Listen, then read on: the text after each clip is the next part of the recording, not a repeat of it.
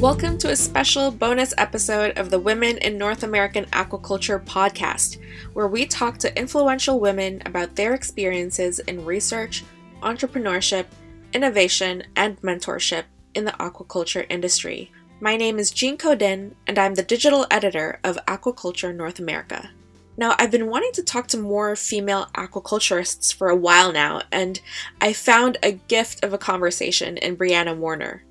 Briana is the Chief Executive Officer of Atlantic Sea Farms, the largest kelp farming company in Maine. She has harnessed her expertise in economic development and turned it into an opportunity for lobster farmers to expand their business model. As a person who works at the C-suite executive level, I knew that I could really explore a lot of topics about the industry with her. Things like driving the local economy and creating business opportunities in the middle of a pandemic. And we talked about what it takes to have diversity and inclusion in your company workforce. I knew that from her CEO platform, she could really answer these questions from a place of authority and influence. So I'm really excited for you guys to hear it. I'd like to first thank our program sponsor, Merck Animal Health. Together, we ensure welfare and sustainability for aquatic species. Now, please enjoy the Women in North American Aquaculture podcast with Briana Warner.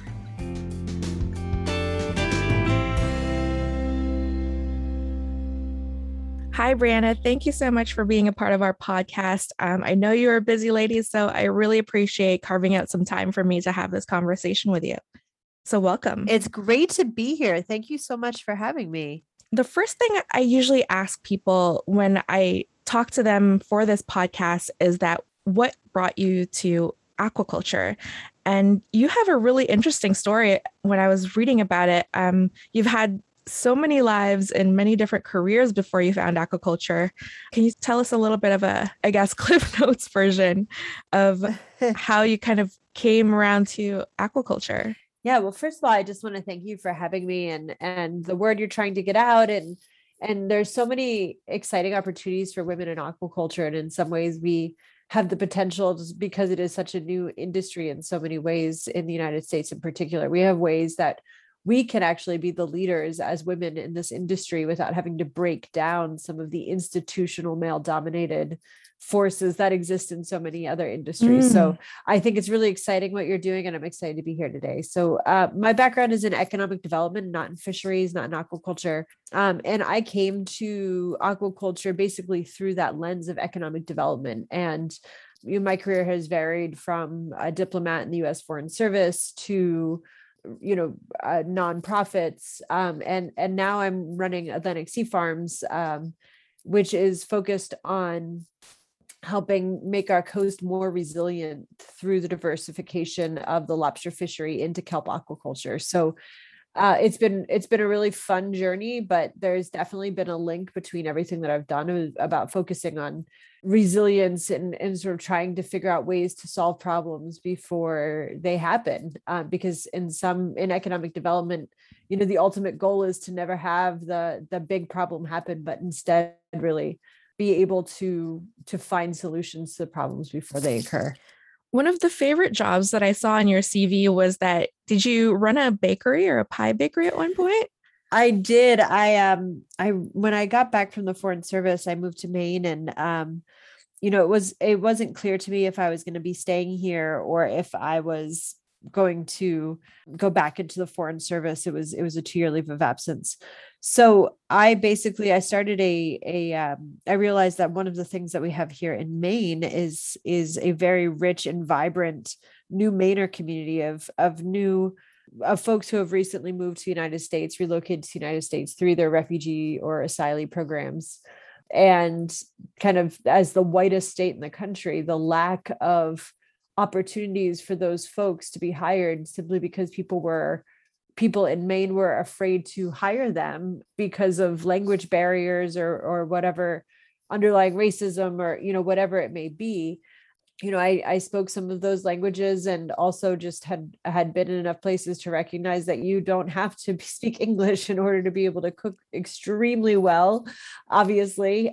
So I started a bakery. I'd always been passionate about pastry, and started a bakery which employed new Mainers as a way for them to get first jobs in Maine and in the US, um, and make creative foods that maybe introduce people to new flavorings. Because I find that with food, and this is continues to be a theme in what we do, you can bring people to the table in a very different way, and it sort of surpasses national borders and cultures and politics. When you kind of sit down over food that's delicious, the conversation becomes very different, and that's what we hoped to achieve from that company. And it was extremely successful. I was starting a family at the time, so found that being on my feet for 18 hours a day didn't really fit into my life at that moment in time. But we had a lot of people get first jobs, and we were able to move that company to under a different company's headline, and really sort of make our point that new Mainers were a fantastic asset to the state. And yeah, it was a great success. Wow, that's amazing. What is it called? Is it still around? No, it is. It was bought by a company called Two Fat Cats, which is based here in Portland. Our company name was Maine Pie Line, but they do excellent pies, and still have many new Mainers working there. Okay, that's amazing. What I want to know then is, have you ever made a kelp pie? Just to like create that through line. Of course I have. I've made a pork and sichi pie a few times, which is sichi is our seaweed based kimchi. Oh, wow. That sounds amazing. Yeah. Savory pies are very underrated, I think they're fantastic, especially little hand pies that you can grab and go. Yeah.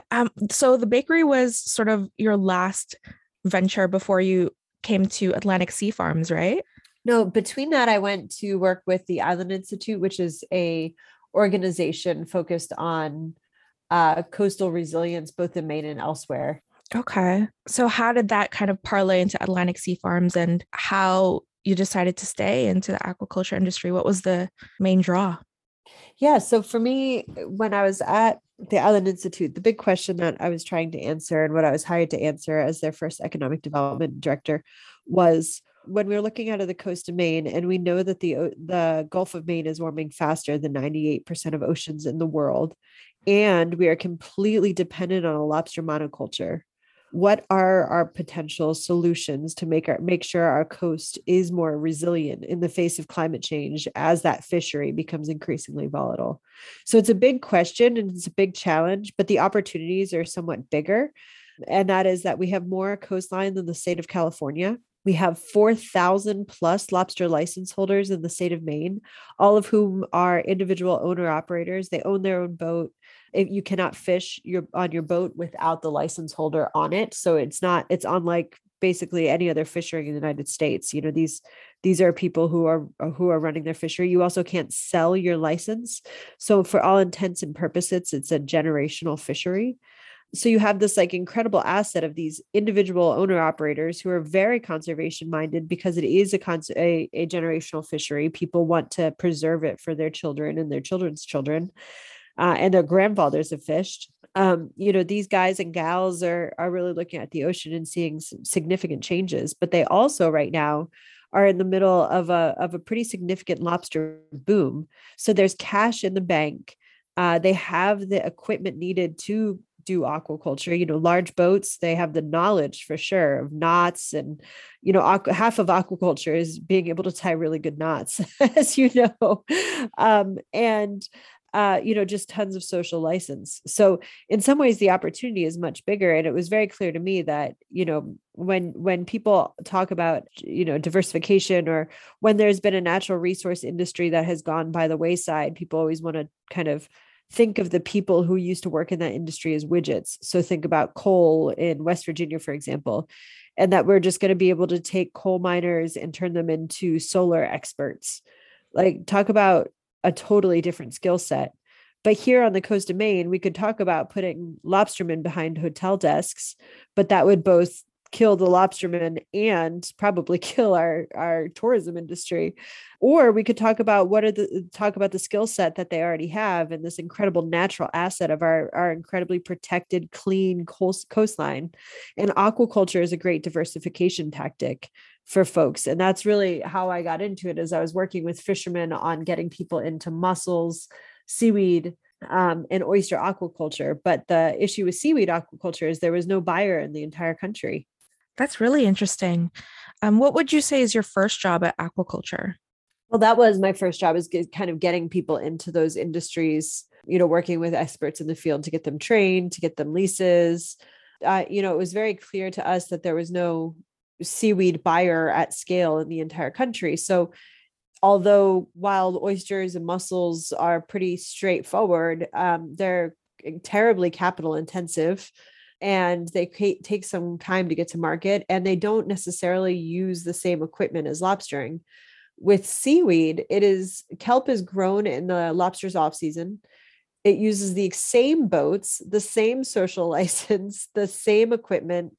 And what that means is that people can make pretty small capital investments, really, and they make a profit after 6 months. And so we needed to be able to set up the system in which kelp could actually be sold to a buyer and go from there and produce excellent seeds. So we, as an organization, invested in this company called Ocean Approved, which was the first commercial seaweed farm in the country in 2009. And for quite some time, it was two small farms in the Casco Bay here in Maine. And these guys were the pioneers to do what they were doing. And so they really did a lot of work in figuring out, how do you farm kelp in the Gulf of Maine? How do you have a kelp nursery in the United States? But it wasn't really kind of scaling in any significant way. It was very small. And in fact, the entire country produced around 35,000 pounds of kelp in 2018. So when we took our investment to help Ocean Approved scale, what we basically said was, let's work with fishermen, because they're going to be better growers than you are, quite frankly, but also because you can scale your supply chain really quickly. Now, from our perspective at the Island Institute, it wasn't about either of those things. It was about finding a market for kelp grown by fishermen as a diversification tactic. But luckily, it was a piece where economic efficiency, economic ideas, and profit had a perfect overlap with coastal resiliency and diversification. So as we were invested in the company, I sat on the board, and after a founder transition, I took over as CEO at the end of 2018. And for the 2019 growing season, we were working with 10 fishermen. And now we are working with 27 partner farmers on the coast of Maine, from Portland to Eastport. And we'll be bringing in about 1 million pounds of kelp this year, up from 35,000 in the entire country in 2018. So it's clear that, the farming part is, for fishermen, is fairly easy to get into, where we work with them. We grow all of their seeds from scratch. We give them those seeds for free, which completely mitigates their risk during the winter season. Then we buy back everything that they grow. We process it. We turn it into value-added products, both for retail, but also ingredient and food service for other people's products. We're kind of chugging along. So this will be our third harvest season that we're coming up on this year, and it's with the 27 partner farmers. Wow, that's amazing. Has COVID at all affected your production in the past 2 years? We, prior to COVID, were almost entirely in food service. So it was large format, raw and only slightly value-added materials that chefs were using. We had to make a pretty significant shift after COVID into retail. And with those products, really what we were aiming to do is make fresh seaweed very accessible. 98% of the seaweed that we eat in the United States right now is imported, dried. And some of that is very accessible in the form of seaweed snacks. Obviously, they're in almost everybody's pantry and they're fantastic. But the other ingredients the other pieces of seaweed that are on the market are not particularly accessible unless you're a chef or you really, really know your way around the kitchen. So dried pieces of kombu, dried pieces of kelp, dulse, those kind of things. While they're delicious, you really have to know how to cook to make them. And even if you do know how to cook, you don't usually use them every day. So we took a fresh product that was not dehydrated and turned it into 5 different products, which is now 7 different products that people can use every day without having to know a lick about cooking. Or you could be, as we proved out with this, with collaboration with Sweet Green and David Chang, you could also be a world-renowned chef like David Chang and use it in your salad. So, we have a blanched shredded product that people can just thaw and eat. We have a fermented seaweed salad that you just put your fork in and eat it. We have smoothie cubes, and we're really trying to bring fresh domestic kelp to people's plates in a way that's really easy to use. Has that always been the plan for the company, or has the pivot that you had to make during the pandemic really opened up these doors for you? Yeah, in a lot of ways, it's opened up the doors. I mean, our plan for the company is to build demand for kelp so that we can get more partner farmers in the water and stop. Everything else we do is a tactic in which we can get there. So whether it's retail, food service, ingredient, no, it was not our plan to be 90% retail for sure. But it was always one of the tactics that we had in our toolbox. But it's just the one that we happen to lean on more in the last 2 years. And we've come out stronger because of it, because it gets our story in front of people in a more robust, everyday way. But our plan is to just drive demand for our partner farmers' kelp. And that's what we do day in and day out. And where it goes from there, we just need to make the best possible, highest quality product so that people want to eat it and people want to put it on their skin, and people want to, do the things with it that will drive demand and allow us to amplify our impact on the coast. Going a little bit deeper to your expertise in economic development, I found a blog post a few years ago from Oceans 2050. I'll include a link for our listeners if they're curious and want to read about it. But there's a direct quote there that I kind of wanted to read out loud now and have you comment a little bit about it. In it, you write that I want people to know that everything we do is driven by the idea that economic problems can be solved by acting in advance of when the problems happen. And more often than not, people wait until after the conflict to do anything. By that time, it is more difficult to dig out of that hole. So can you expand a bit more about that? And how has the pandemic really exacerbated all of these underlying issues in the economy in Maine? For lobster, it's been one of those things where we've had 2 good landing years, which is not always the case with lobster, but 2 good landing years. And it's sort of the tale of 2 very different years. The first year of the pandemic, the demand went way down because people weren't going to restaurants. And that's where most of our lobster is sold. But by this year, people were going to restaurants a little bit more, but more importantly, they learned how to cook at home. All of a sudden, people were cooking lobster at home. And then when the restaurants were opening back up, you had double the demand that you ever did before. And so in some ways, it's kind of proven the volatility of that lobster industry. And with those 4,000 lobster license holder, you certainly have the guys that are like, hey, this industry is doing great. It's going to be like this forever. But you also have a lot of the guys that are like, man, something's wrong when I am completely dependent on a fishery that's as fickle as people wanting to go out to dinner or not. And that's really scary to have all my eggs in one basket. I need to diversify. And in fact, that's what it has been in the coast for all of time. They fish for cod, they fish for shrimp, they fish for, name your species. But now it's just lobster. Everything else is gone. And it's scary for people. And I think it's just highlighted how much people are critically leaning on one industry. And so, yeah, it hasn't been a problem to a huge extent yet because the fishery is doing well.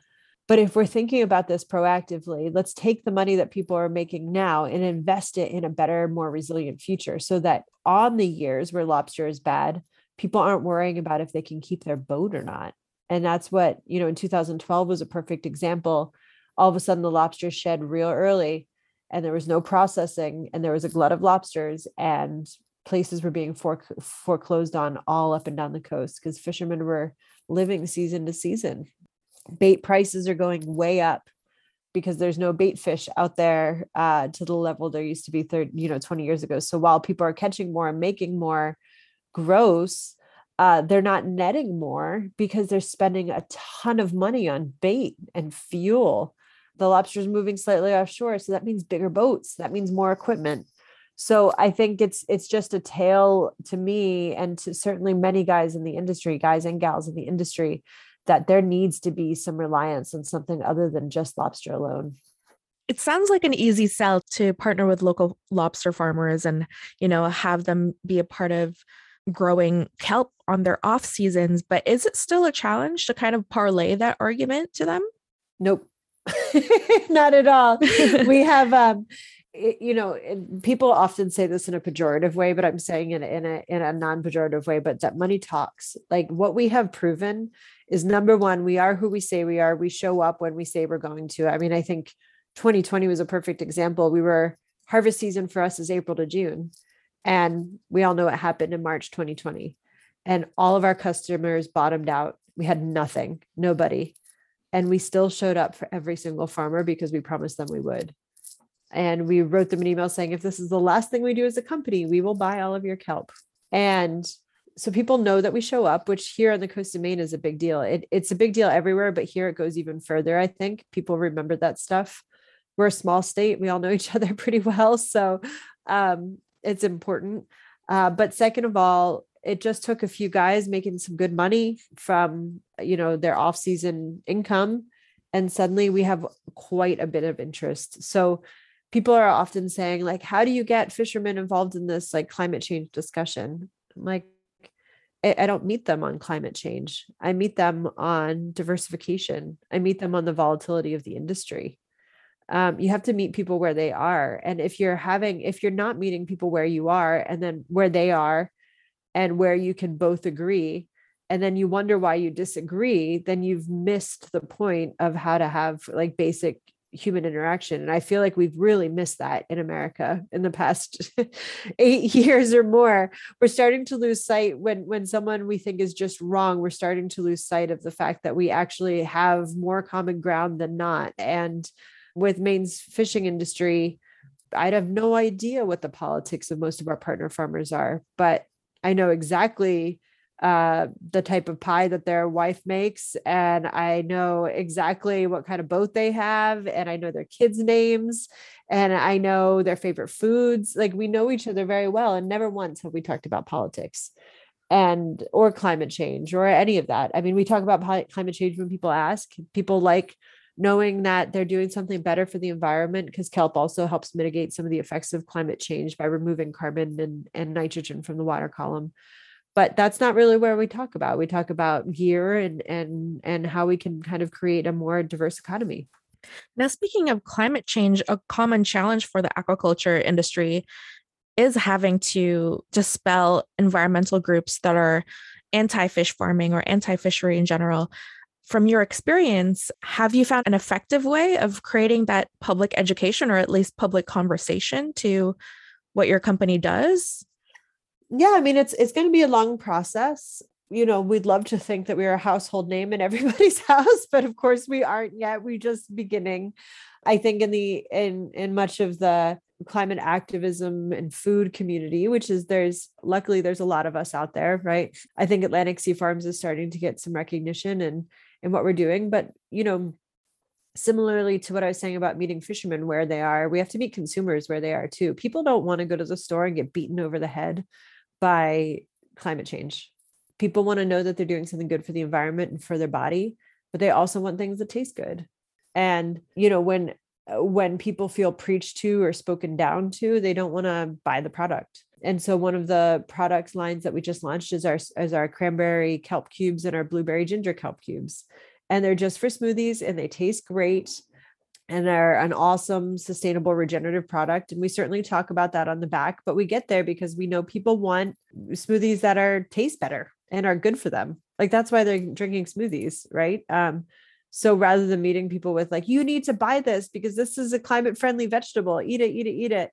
We're talking to people of saying like, hey, this is really delicious in your smoothie. And then on the back, we're doing the stealth, and all these ingredients are regenerative. and so people are starting to get to know us a little bit more and more. And as we kind of spread out across the country, we're in Whole Foods National now, Sprouts, Mom's, Wegmans, people are seeing our products more and more. And hopefully that's making them a little bit more aware and cognizant of what's going on in our oceans and how they can eat better and make better choices for our planet.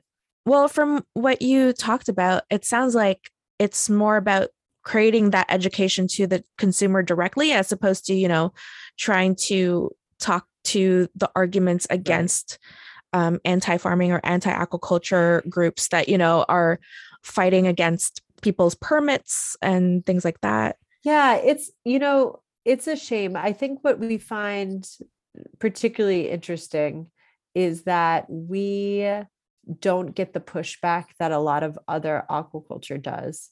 And in general, that really frustrates me because I think people see kelp and they see this woman-led company and they see these fishermen diversifying and they think, well, that's good aquaculture. As if we exist in some different universe than the rest of aquaculture. As if we're just kind of like out there and aren't affected by regulations on aquaculture in general. And I always find that really interesting. I work on the MAA board, Maine Aquaculture Association board. My colleagues are in shellfish and oysters and salmon. And I think that, when people don't want to see a farm, quote unquote, outside their front yard, they villainize it and they ignore the fact that there's, massive feedlots 2 miles away. And in Maine, I think that's particularly problematic because we have a lot of people that only come up for a month a year in the middle of the summer and want to look out and see an empty ocean as if it is their choice, as to who uses the ocean and for what purposes. So I always find those arguments being interesting because they tend to come to us with like, you guys are doing such great things. How can I help?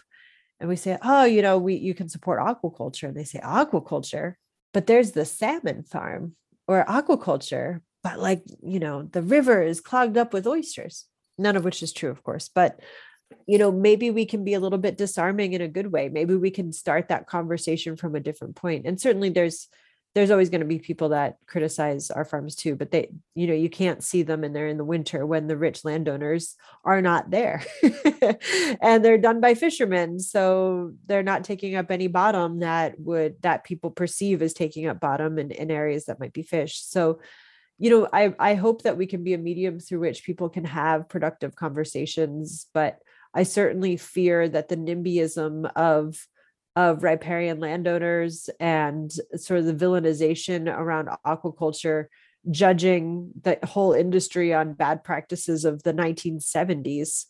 I do hope that those disappear, but I fear that they continue to get louder, and often from the very people who are trying to fight against climate change that is almost 40% contributed to by terrestrial agriculture.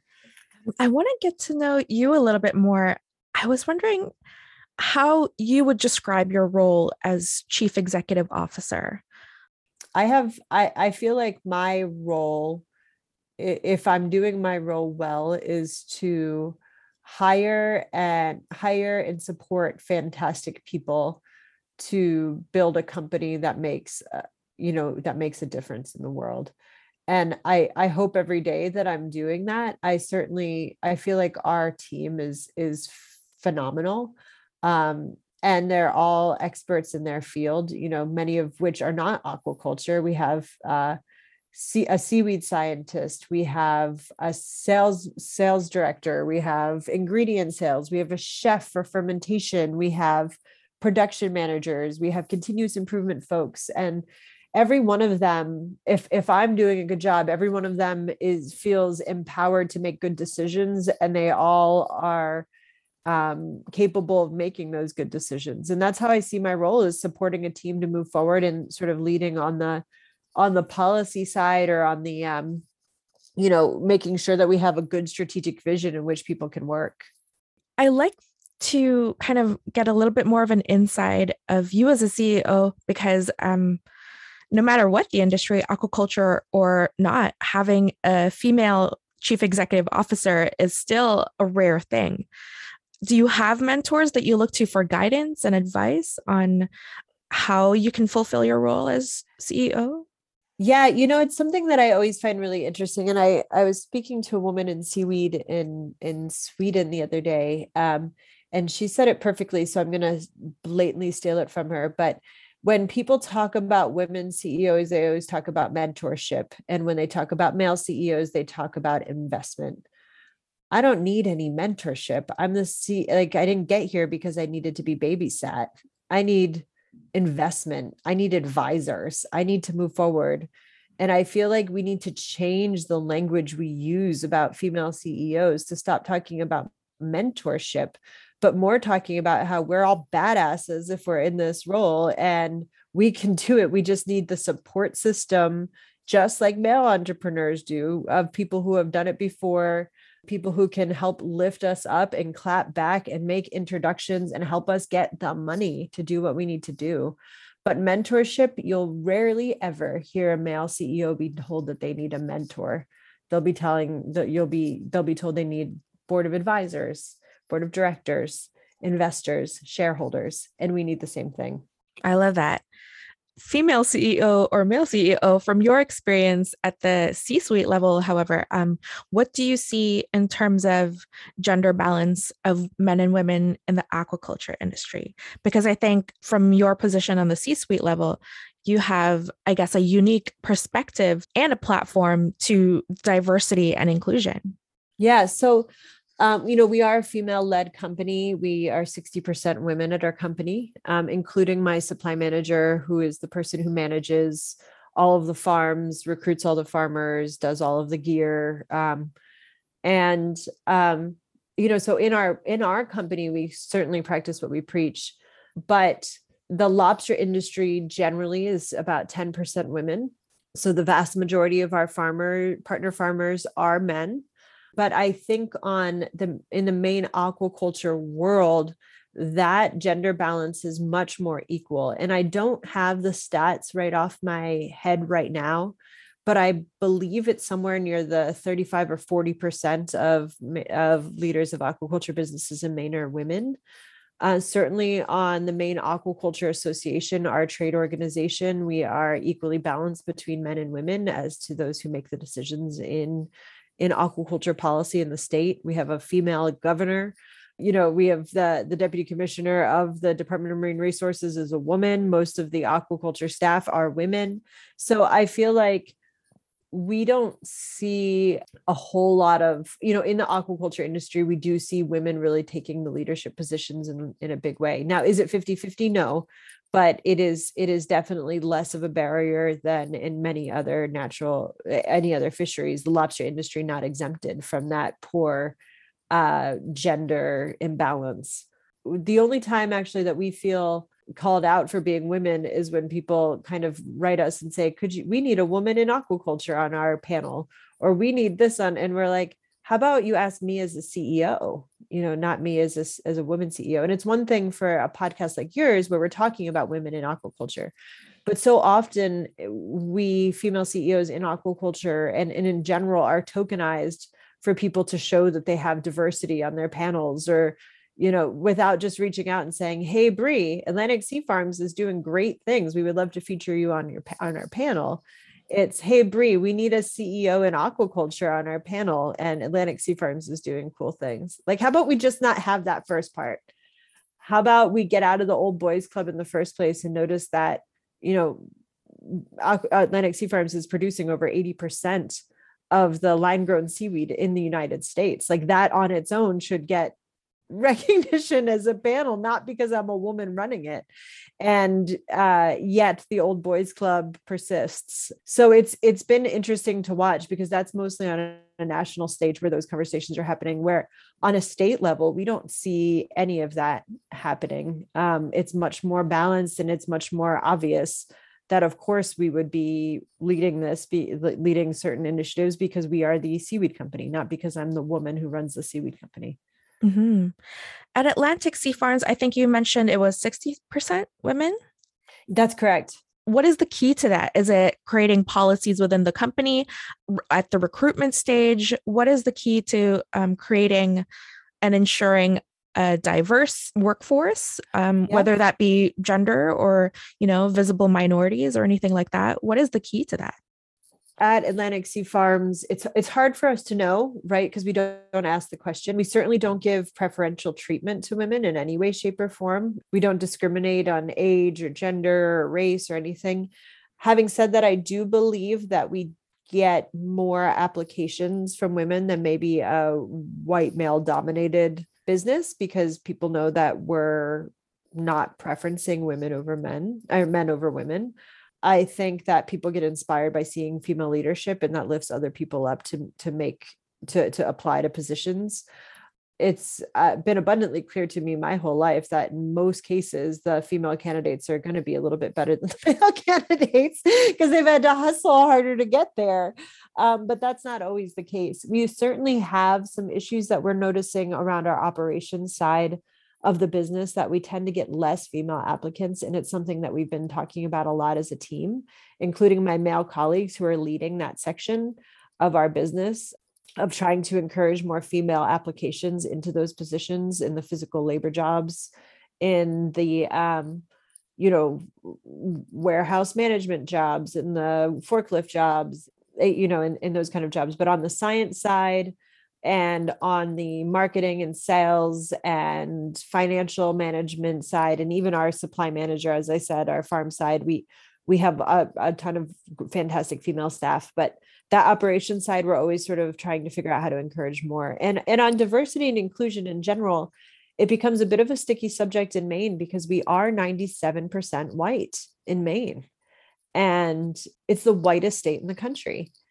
And we speak often about how to encourage more applications from a more diverse, racially diverse community.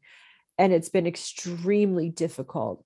We have 2 people on staff that would consider themselves minorities. And that's not enough, quite frankly. And it's not okay. And we're always trying to figure out ways to be better. For other aquaculture companies that are looking to, your 60% women workforce and things like that, what is something like, have people asked you about it in terms of asking for advice on how they can kind of apply policies or initiatives that could get them to a similar or a closer number? People haven't. Again, I think part of this is Maine, is that we're just a little bit of a different state.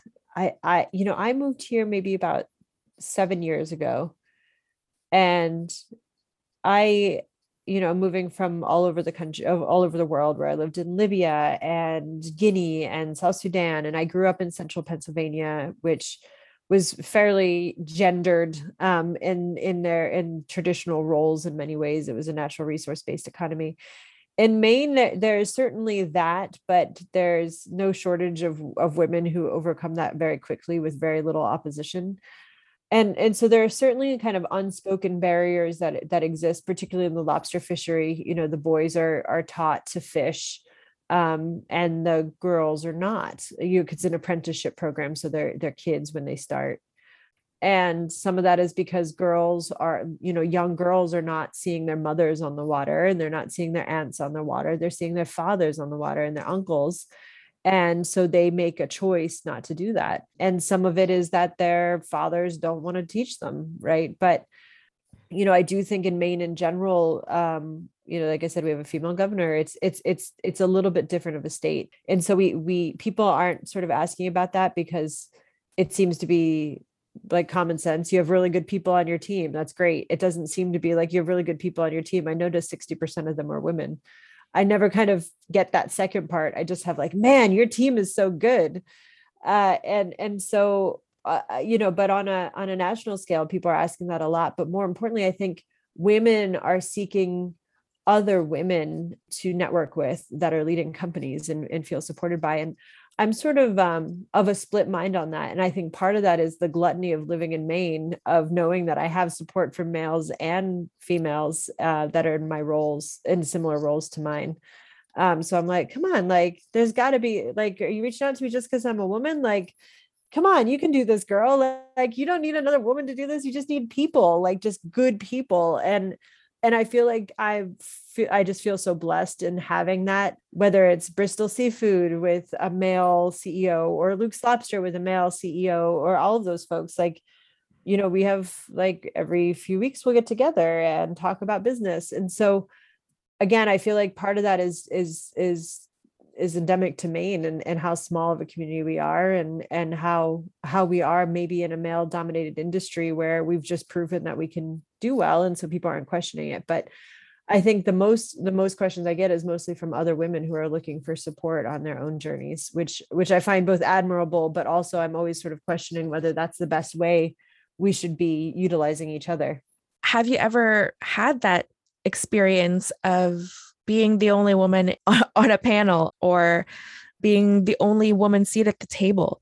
Is that something that you still see in yourself? And Yeah, I think it's funny. I was on a panel the other day where people were kind of talking about a certain subject. And I think when you have a bunch of white males with the same background on the same panel, they come with the same opinions, or at least they don't disagree with each other out loud. And so there's this like feeling of safety when people get on panels, that they're all going to sit there and pat each other on the back and talk about how great each other are. And I think these people were great, but they said something I didn't agree with. And I said, I don't agree with that. And this is why. And let's have a great conversation here. And I could tell they looked at that as like, oh my gosh, this person is being confrontational. I certainly wasn't, but I also feel like if we're going to have a panel, let's make it interesting. Like if I don't agree, I'm just going to say it. And I feel like that is something that, when you have consistent racially and gender like homogeny on every discussion, you get a bunch of people agreeing with each other, and then that becomes the consensus that becomes truth through repetition. And there are a lot of other ways to do things. We know that terrestrial agriculture is broken. We know that it was broken by white men. Let's do it different in aquaculture. We have the option to do it different. So let's break out of the thinking that broke our food system in the first place, and let's get some other people at the table. Let's get people of color. Let's get women at the table, because the reason that things are broken is because we've had a consensus and opinion that has made them so. And if we start challenging how we operate and how we work by getting new thoughts and new visions at the table, because that's what we bring as women and people of color. And, that we bring different perspectives. Thank God. It has been so focused around one perspective of 30% of humans in the United States, not even on the planet, just 30% in the United States of people are white males. And they've been dominating the conversation forever, since the beginning of the United States. So let's mix it up a little bit, because clearly what we've done hasn't worked. Yeah, absolutely. In reflecting on our conversation today, it sounds like visibility is truly the key, and, shining the spotlight on more others. Yeah. Is the key. Well, slowly but surely we'll get there. As long as there's people that want to create that initiative and take that lead, we'll get there. Absolutely. So I'll end this podcast with some last thoughts with you, just some last few questions. What is the best advice you've ever received? Geez, that's a hard question, but I think the best advice that I've ever received is probably to take a deep breath before you respond to anything. So like just, at work, and I tell this to my staff all the time, like, take a deep breath. Has anyone died right now? No? Cool. Then we're going to get through it. And I think just everyone needs to take a deep breath occasionally, and management and running a business in aquaculture. And you'll always find that the answer you come up with once you have some more oxygen in your brain is going to be better. Yeah, it's true. It's taking that time to really create perspective and not be that knee-jerk reaction all the time, I guess. That's right. What advice would you give to your younger self? That life will always throw changes at you, and they will be the changes that you likely need to have in order to grow. There's no way I would have pictured myself in far northern United States in Maine running a kelp company, but thank God I am. Favorite fish pun or joke? Favorite pun that we use all the time is kelp yourself. Kelp yourself to this, kelp yourself to that. We probably overuse it, but there's so many kelp puns that sea kelp. There's like so many I love kelp that. puns that we could go on forever. So we often have to edit out our kelp puns from our newsletters and things. Like, oh shit, we used 4 of them in one sentence. So I love that. It's just right there, right? Yeah, it's just too easy. Or like, I'll come out of the office and be like, somebody kelp me. I love that. I love that. And it's kind of within the same theme of the mission of Atlantic Sea Farms in a way, Totally. We've You're built it offering into kelp. like kelp the earth, kelp yourself. That's on all of our stuff. There you go. Lame. Yeah. Lame is awesome. Lame is the new cool, I think. Well, thank you so much for taking the time to talk to me. Your insights have been such an education. I'm always learning from people like you, and I'm very grateful for you sharing your wisdom. Thank you very much. I really appreciate all of your help and getting people excited about being in this industry, and showing women that there are lots of leaders out there as women and men that we should all try to emulate. And I'm just really excited about the growth of this industry and how we can see it moving forward. Thank you, Briana. Thank you. Thank you for listening to another episode of the Women in North American Aquaculture podcast. And I hope to continue these conversations with you on our website, aquaculturenorthamerica.com/women. There you'll find all the episode highlights, links, photos, and more extras from this episode. Now, in this episode, we talked about the importance of visibility and bringing more women in aquaculture to the forefront. So I'd like to invite you to use our new online submission form where anyone can share their own stories and maybe stories of other female colleagues. Go to our website, aquaculturenorthamerica.com/women. At the top, you'll see a header image that says share her story. Send us stories and photos because we'd love to feature them on our website and in our newsletter. We've got lots more coming your way this month because it's Women's History Month. So thanks again to our program sponsor, Merck Animal Health. Together we can ensure welfare and sustainability for aquatic species. See you soon.